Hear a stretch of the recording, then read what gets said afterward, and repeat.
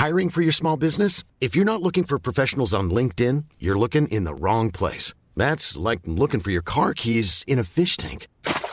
LinkedIn helps you hire professionals you can't find anywhere else, even those who aren't actively searching for a new job but might be open to the perfect role. In a given month, over 70% of LinkedIn users don't even visit other leading job sites. So start looking in the right place. With LinkedIn, you can hire professionals like a professional. Post your free job on linkedin.com/people today. I guess the big question is, when are these autonomous vehicles going to arrive? You know, Tom, I have to interrupt you there because, the real problem, and it's a problem created not by you, but by people you've met in your career. I think we could have a really good long conversation. About anything. I want to talk about you and dry cleaning. Welcome to this week's episode of My Wildest Prediction with Tom Goodwin. Today, we are blessed with the presence of Alex Roy. He is a former executive at the self-driving company Argo AI. He's the founder of a transportation consultancy called Johnson & Roy. But most interestingly of all, he's the author of The Driver, which tells the fascinating story of him breaking the cannonball record by driving extremely fast across America.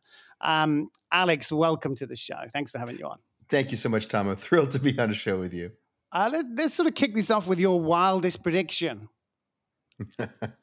Well, I have two, and they're intertwined. The first one is that autonomous vehicles are inevitable. Wow. Absolutely inevitable. But the second, well, they're sister predictions, is that human driving will never die. So they're going to coexist at the same time. Absolutely going to coexist. I guess the big question is, when are these autonomous vehicles going to arrive? Like a lot of things, it depends on how you define arrive and where. So you can go places like Phoenix, Scottsdale area in Arizona, where I currently live, and you can get one right now. A driverless taxi will pick me up in my apartment and take me around. But if you want to do that in New York City, you're going to be waiting a long, long time. So that's it. Everything is gradual. I mean, aviation has been around since the late 19th century, but you didn't get an airport in every small town for another 50 to 75 years. We're less patient now. We want it now. We've seen all the kind of the reports. We've seen the analysts thinking, I want to go to sort of Tuscany and be driven around in a small Fiat 500. When's that going to happen? Tuscany, maybe a medium timeline within decades. The way I learned of you was from a commercial that made me very angry and highlights this exact point. There was for a long time an interstitial ad on CNN with very dramatic video footage of storms and like robots moving and people like running. And the narrator says, "Things are moving faster than ever before. How are we to keep up?" And every time I hear that, I get angry. And then one day I read you on LinkedIn. I'm like, this guy gets it. Like, everyone thinks change is everything everywhere all at once. It never is. Never. What's holding it back? There's no such thing as an invention which is created and then immediately propagates within days or weeks globally. The only exception to that might be an app, a phone-based app. But anything physical in the real world takes really, at the very least, years, but certainly decades to become ubiquitous. But normally there's this sense that sort of technology combines with other technology, code starts writing code, data gets collected at a faster rate, and then you get some sort of tipping point or accelerated returns. Is that not the sort of dynamic of self-driving cars? Well, I mean, if you have to open your iris, that tipping point, which may seem instantaneous, is decades in the making, decades. And so, how many factors have to cohere and intersect for that tipping point to arrive? Decades of those factors. So nothing's immediate except the people who benefit from saying it is. Okay. Have they been lying for a while, or have they just been wrong? Well, self-driving vehicles and autonomous vehicles have been around for decades, not at scale or affordable. There are certainly the line between lying and exaggerating in Silicon Valley is about this big. There were, in 2016, I believe, or 2015, 2016, there was Travis Kalanick, the founder of Uber, claimed that they were going to order 100,000 Mercedes-Benz S-Classes for delivery in 2020. and that we could expect a vast rollout. No one I know, no engineer, no one in business development anywhere believed that to be true. And so I wouldn't call that lying, except as a forward-leaning statement, which was just not credible. I mean, Elon Musk has made many statements. I don't think he's lying. I think he believes what he's saying, but he's notorious for pushing his engineers to do things they didn't think they could do. But if one opens one's iris, it's never seemed plausible that 2020 or even 2025 would be the tipping point years. And there's a pretty simple explanation. Even if the software worked perfectly to drive a vehicle or a driverless taxi today, right now, the life expectancy of a brand new car that people buy today is somewhere in the order of at the very least 11, 12 years. And so if 100% of vehicles sold today had autonomous software on board and can make them autonomous today, we'd be somewhere between 5 to 20 years before you would see ubiquity from now. And would we be buying these cars, or would they just be sort of provided to us? Nobody provides anything for free. But fundamentally, people just don't buy new things immediately because they can't afford to. What they own is good enough. It's sufficient. And supply lines for years since the pandemic have been strained. So the hardware, the chips when we need to supply all these autonomous vehicles don't exist at the scale when we need for a tipping point to occur. So it was always nonsense. And just common sense knowledge of how manufacturing production works could tell you that all the software in the world, working perfectly, would not necessarily accelerate the timeline. And that's if it worked today. And right now, there are 0 vehicles for sale today to the average person that are capable of this. A Tesla might be an exception, but this is where things get murky, because Tesla has released several generations of vehicles with improving hardware. It is likely, just as it would be for a doctor who improves their hardware over decades, that the capability of a Tesla to drive autonomously is also not the same for a 4 or 5-year-old Tesla versus one today versus one in the future.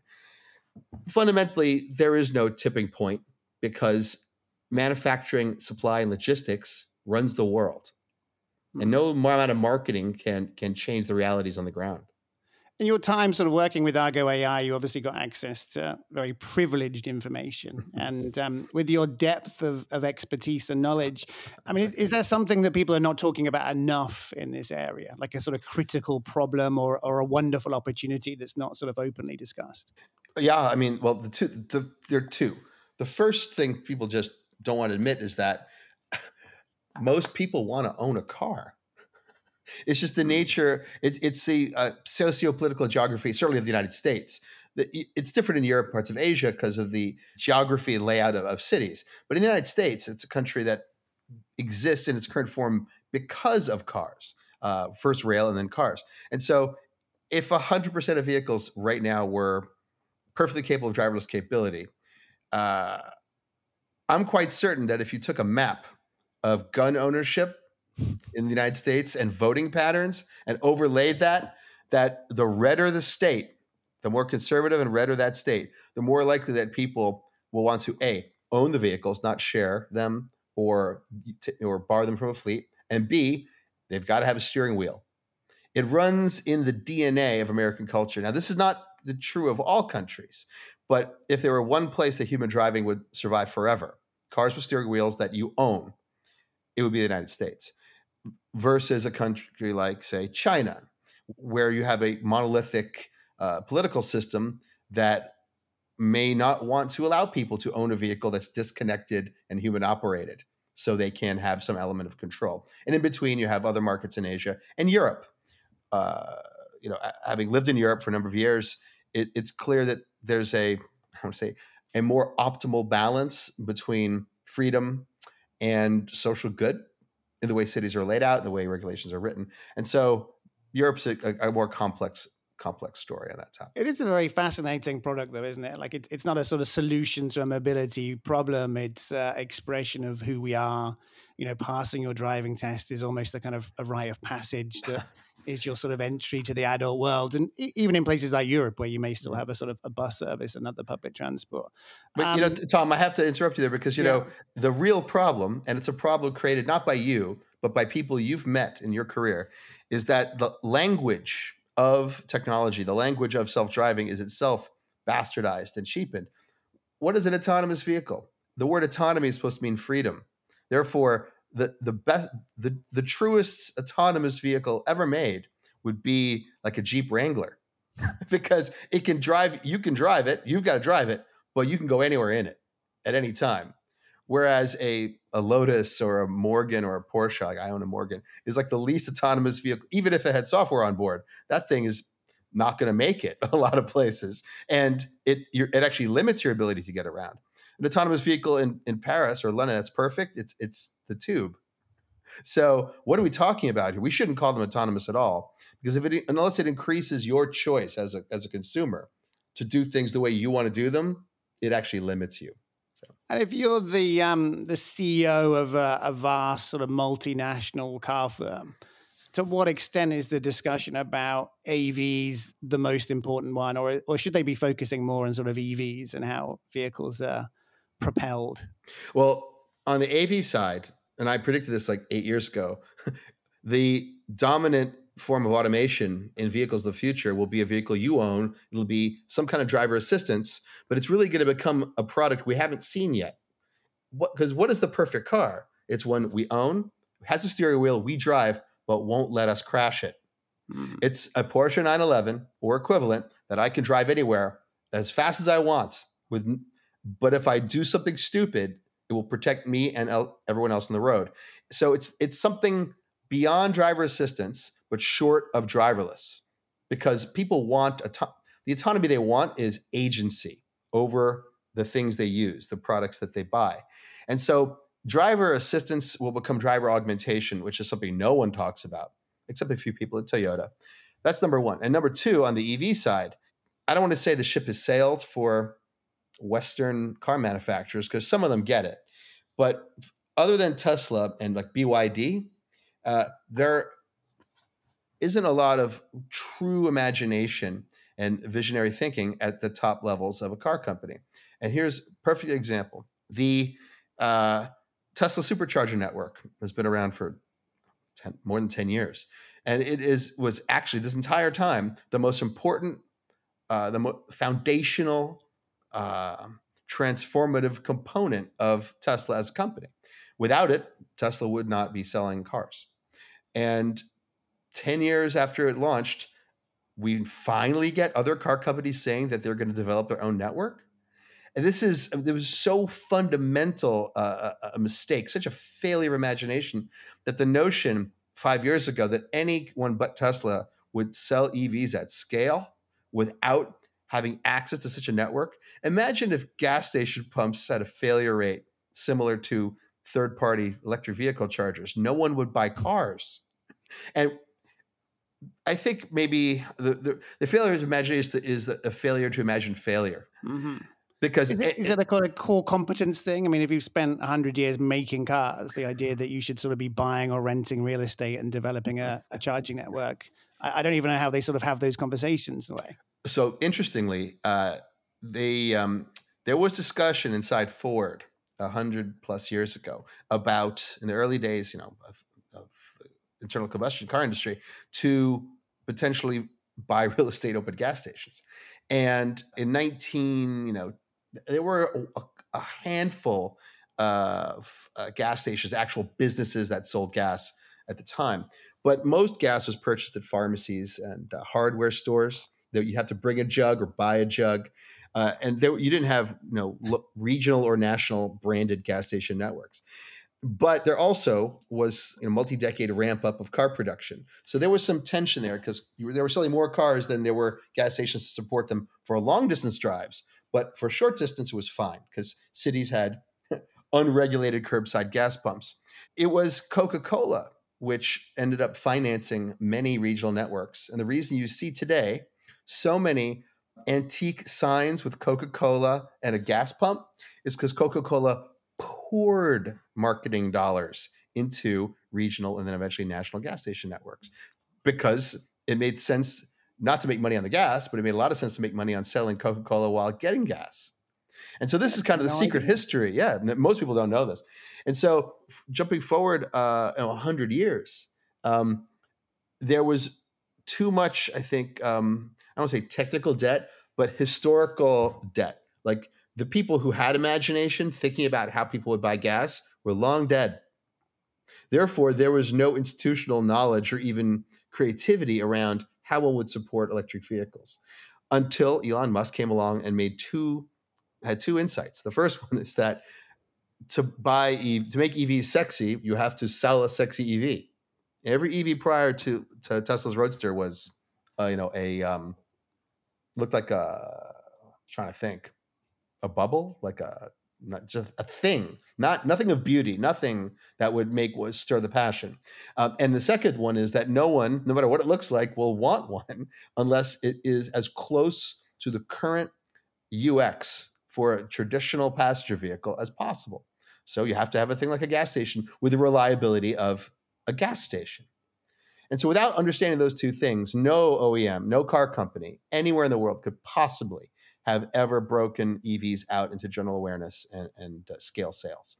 Musk got that. And the car companies only learned the first half from him. Make a sexy one. So you have a Porsche Taycan is out there. You have a couple other ones, but no networks that could support them. And do you think there is an equivalent of a Coca-Cola that can act as a catalyst for the rollout of the charging network beyond Tesla, or is that just a historical anomaly? Well, we have now announcements from several large convenience chains that already have gas. They are now finally going to invest and partner with third-party networks.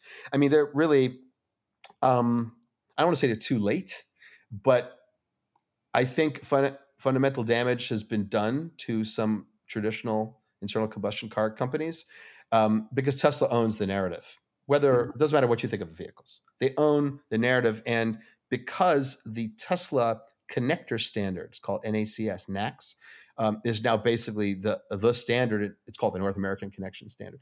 Is basically been adopted by every car company selling EVs in the United States. Tesla has their finger. Not their finger. They have a grip on the wrist of the industry now, and will for many years until non-Tesla owned charging infrastructure becomes ubiquitous, and that's probably, I think, another 10 years. It's a pretty dangerous time. It's interesting how different this feels in different parts of the world. If you're in Guangzhou, like every car appears to be an EV. If you're in sort of Western Europe, there does appear to be a sort of a mass arrival of EVs beyond Tesla. Whereas in the US, it almost seems like Tesla and sort of EVs are sort of synonymous. Perhaps this is an unfair question, but when you look towards the next 5 years and looking at markets like the US and Europe and, say, China as three distinct entities, how do you see the sort of rollout of EVs going? Like, do you think it's going to be incumbent traditional car makers who leapfrog to win? Do you think it's going to be a company like Tesla? Do you think it's going to be Chinese manufacturers? Or do you think it's going to be sort of EV first non-Tesla brands like Rivian or Lucid or Fisker or so on? A problem which occurs in certainly in automotive, but in almost every vertical, is as companies grow and age successfully, they feel it's necessary that they grow into offering a product in every market segment. And this diversification, which they believe is an insurance policy and makes them more competitive, I think over time doesn't. And I mean, let's take Porsche as an example of actually being, I think, quite smart. They make as few vehicles as possible, but the best they can in each market segment. It's absolutely the best. A Taycan is a unique vehicle. A Cayenne, you either want one or you don't. It's terrific even if you don't want one. It's terrific. And then there's a Macan, which is the smaller crossover. Can you imagine if they made like 5 crossovers?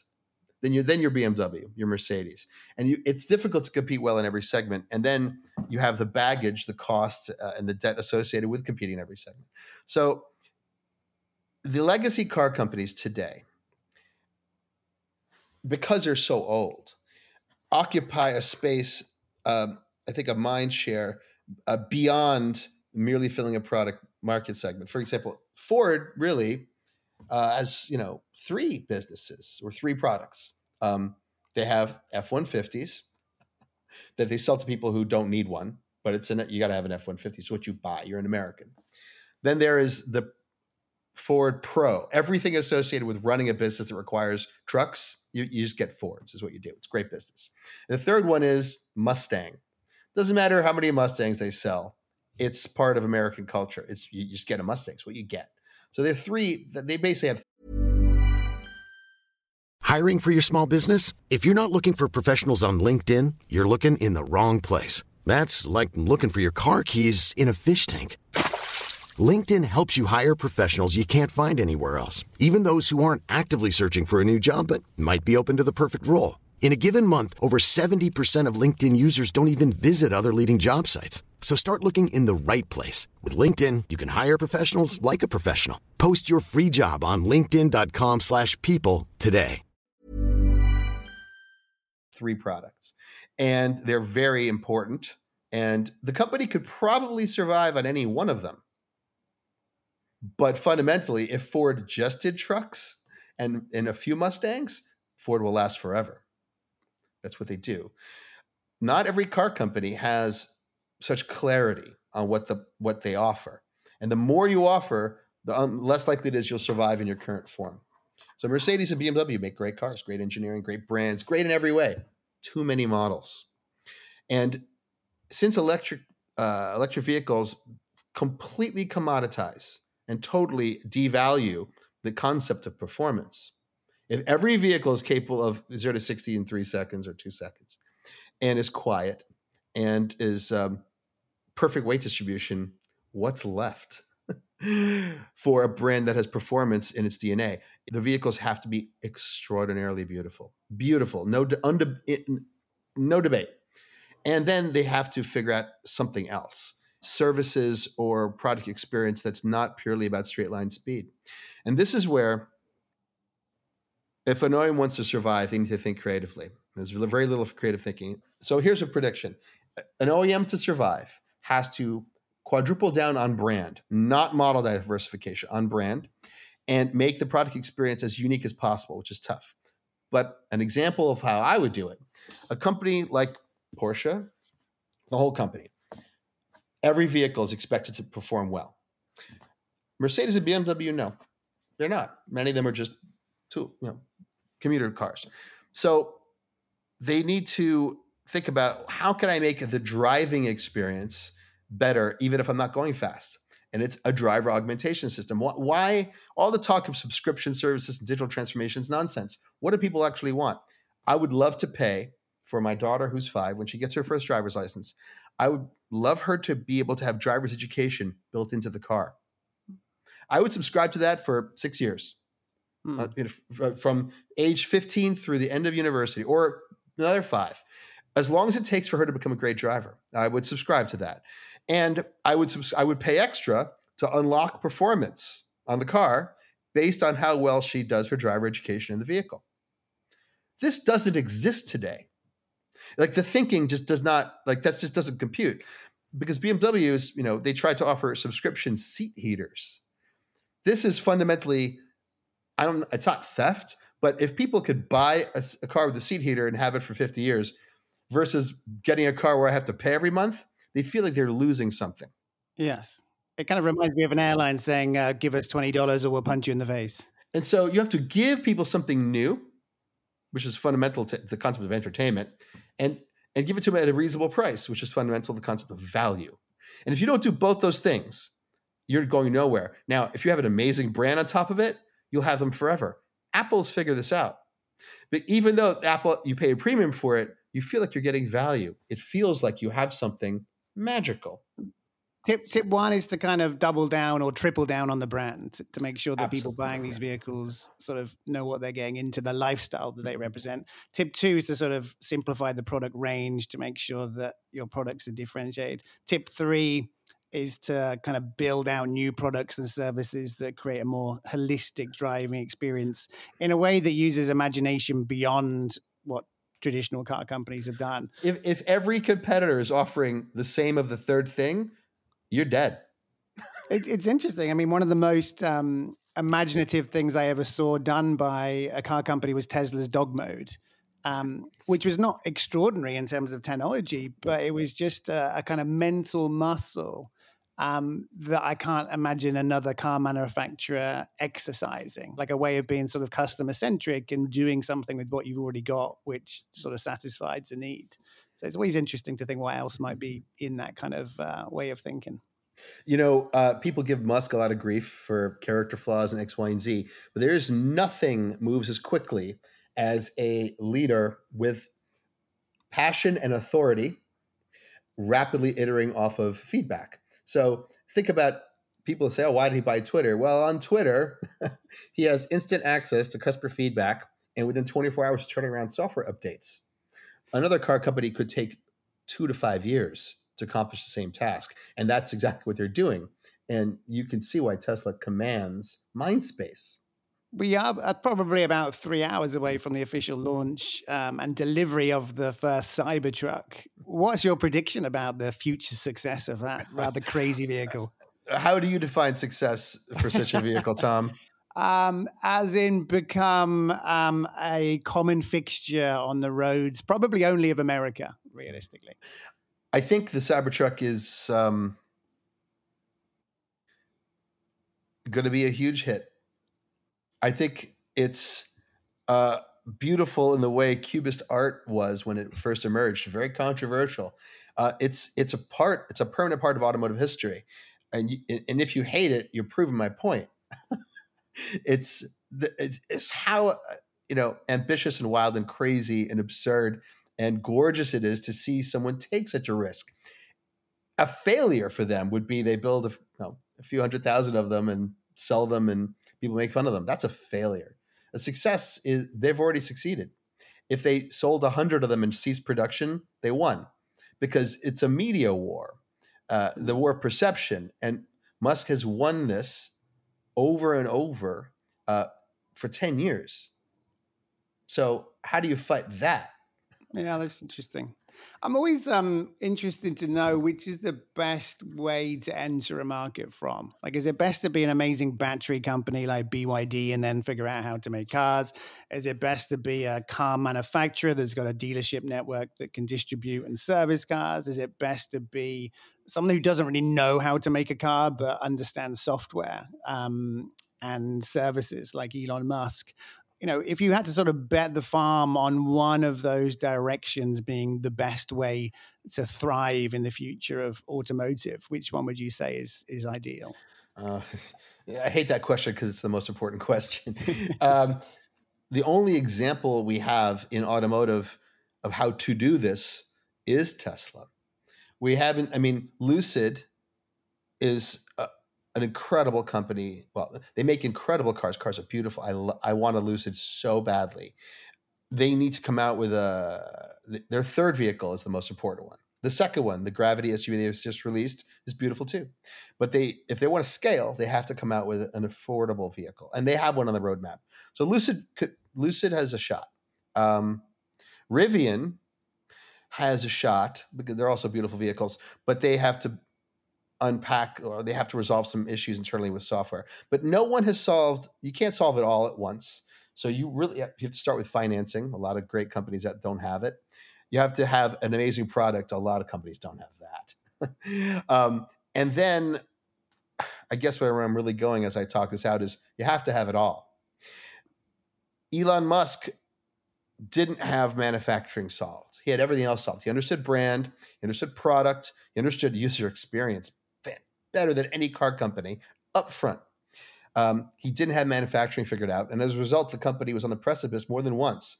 But he survived it due to another thing that a few people have, which is extraordinary focus. So you can start with less than all the things on the list you need to succeed. But when you get to the one thing you don't have, you have to have a leader with extraordinary focus. No committee thinking, no hesitation. No, you cannot be risk averse. You just cannot be. So I'll take Fisker. I have to bring up as part of the answer because here's a company with generally beautiful products. Not everything Henrik Fisker designs is beautiful, but most of them at the very least, interesting. But he's never been in an organization structured like Tesla. And I don't think he wants to be, because he's a designer at heart. So the first Fisker company, which released the Karma in like 2011 or 2012, beautiful. When the Tesla came out and the Fisker Karma came out, I wanted a Fisker. I thought Tesla looked ridiculous. The big screen, I hated it. I love how the Fisker looked. But Fisker did not have the structure with a single leader with focus who would move heaven and earth and risk everything for that company to move forward. And so instead, Mr. Fisker is designing interesting cars with he's trying over and over. We'll try this. We'll do a crossover. We'll raise money. I'll license the brand. I'll have someone else manufacture. No. I mean, it's worth saying traditional car makers have made some pretty decent EVs, and perhaps across the world, there will be some markets where EVs take longer to dominate the market, with cost being a sort of primary factor. Do you think many traditional companies who manufacture cars realize what's up for grabs and how strongly they are positioned, but also the degree to which they need to change almost everything about the way they work?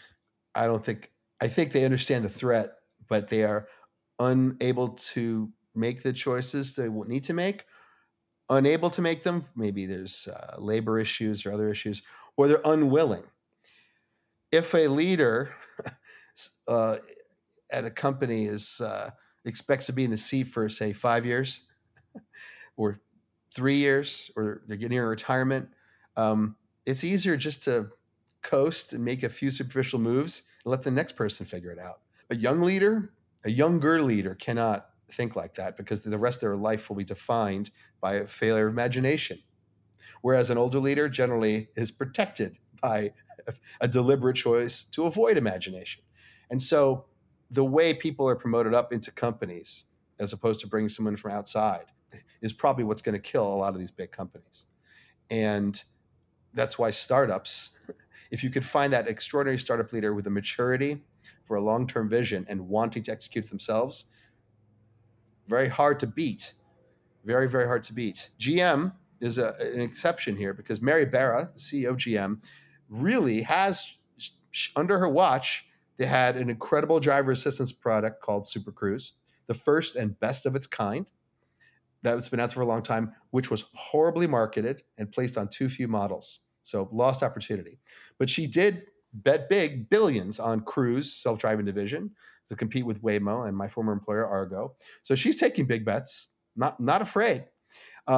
But she has an organizational flaw. GM does in general, which is, even if she's making the right choices, she also investing enormously in batteries, the Ultium battery technology. But underneath her is a vast organization of people without the aggression and laser focus required to execute. Underneath Elon Musk is a smaller organization of people that he fires the instant he didn't see the focus and aggression that he wants. And the results speak for themselves. So a second part of your question was, what happens in the rest of the world? So many leaders forget that the market is not like a thing into which you just dump products, but a market is that every market is different. So European cities that are higher density and walkable with fantastic transit systems will not necessarily benefit that much from ubiquitous driverless robotaxis. Like, doesn't matter if they're electric, doesn't matter if they work perfectly. The actual geography of the cities is not optimal for them. I mean, it'd be great to have a couple, but if you want to improve getting around a European city, what you really want is instead of having one electric autonomous robotaxi, you're better off building, 50 electric bikes, 100. I don't even know how many batteries a single electric vehicle could provide for electric bikes, but e-bikes of all kinds, micromobility, are more efficient in many ways and better from an actual the spatial geography of the vehicles, because on a given street, instead of fitting 6 cars, you can fit dozens of people on bicycles. So a car company that claims they want to transform cities and improve life, urban quality of life and safety, would have to, if they want to be part of the solution in a real way, own an e-bike company and sell them in the same dealer as they sell a car. I mean, why are the products we use to get around split between different stores, different brands, and often different subcultures? Everyone's got to get somewhere, but bicycle people often hate car people. The companies that make the two things often don't like each other. And if I want to create a spreadsheet to figure out what it costs me in a year to get all the places I go, it's not that easy. Like to figure out my cost per mile and long-term ownership cost, this, that, and the other. So car companies aren't thinking holistically. There are exceptions. Porsche sells a bicycle, but it's so expensive and it's deliberately rare that it's not. You could never expect every Porsche vehicle buyer to buy that beautiful, expensive Porsche bicycle. And yet, most people who have a nice Porsche or any Porsche at some point, they're probably going to own a bicycle. And yet these two product categories are not even thought about in the same universe. So leaders that are running companies that are multinational have to think about the local markets. When they say all politics is local, all mobility is local. So your product design and your marketing has to reflect that. If you want to capture a customer for life, instead of trying to capture them, with different 6 types of cars or 4 types of SUVs, why not offer 2 SUVs and a beautiful, inexpensive bicycle made the way only Mercedes can make them? It's very interesting. It's a completely different way to think about the industry. So I guess to kind of to end on and to sort of round out your prediction about the future, you said, I believe, that you think that autonomous vehicles are inevitable, but we won't always be driving them. What does that future look like? If you forget the nonsense and BS and all the trash foisted on us by long gone car company leaders and consultants and all the people I know you dislike as well, strip it away. What would be the perfect car? Perfect car of the future. There would be, I don't know, two types. There'd be, a crossover or SUV of some kind to move for families. And there'd be sports cars for people who don't have families yet or as the kids have grown up. So 2 physical form factors. And then they would all have steering wheels for the people who want to feel that they're in control. But you could opt out of it. And then the software on board would do this. It would, when I'm driving, not let me crash, but it would preserve all the fun of driving. That software doesn't exist yet. No one's built that. But if I don't want to drive, I could just get in the back and sleep, and it will take me from A to B safely. So I own it. It won't let me crash, and it can also drive for me. So it touches all of the wants and needs of any car buyer, and it would be electric. But if it was, say, an electric Porsche 911, I would subscribe to a database of the sound and feeling of every 911 ever made. And I could pay to pick the year and then the dynamics of the vehicle, because it's electric and everything's software defined. The dynamics of the vehicle, the physics of it would change based on which year and model I'd subscribe to. This would be sufficient, these technologies I just described, for 99% of the car buyers who have lived or will ever live. And for a subset of 1% who want an analog vehicle, and internal combustion, old school, they will pay an insurance rate that's astronomical, but they will have an option to drive those cars. And there will be some new regime to assess their risk. That's the future of cars. There will be driverless buses and things with no steering wheel, of course. And as you get to Europe and Asia, you'll see more of that. But fundamentally, all humans are the same. They want to feel free. And the ultimate, AI, human machine interface, or the ultimate human machine interface has existed for 100 years. It's the car. Because when you say, even a car from 100 years ago, when you say, when you're in a crash, you never say, my car had a crash. You say, I had a crash. Because the first person to drive an internal combustion vehicle 100 plus years ago, when they got in that car, the car became an extension of their body. And we've been playing games with what words like autonomy mean ever since. I love it. Alex, I love the sort of depth of expertise you have, but also the altitude and the width that you can see things from. And I love your sort of focus on imagination and the future. But more than anything else, like a real sort of sense of empathy towards what it's actually like to be someone driving these things and owning them. So thank you very much for being on this week's show. Thank you. And I could not be more optimistic about the future. I love it. That's it for this episode. I'm your host, Tom Goodwin. This series is produced by Marta Rodriguez Martinez. Alice Khanvali also assisted in the production of this episode. The theme music is by Alexandra Jazz. Sound editing is by Jean-Christophe Marceau, and sound mixing is by Matthew Duchesne. Our editor-in-chief is Ali Ihsan Aydin. If you aren't already, you can listen to this series on Apple Podcasts, Spotify, CastBox, or wherever you get your podcast. If you're enjoying this podcast, please consider leaving us a positive review and, of course, sharing it. Thank you for listening.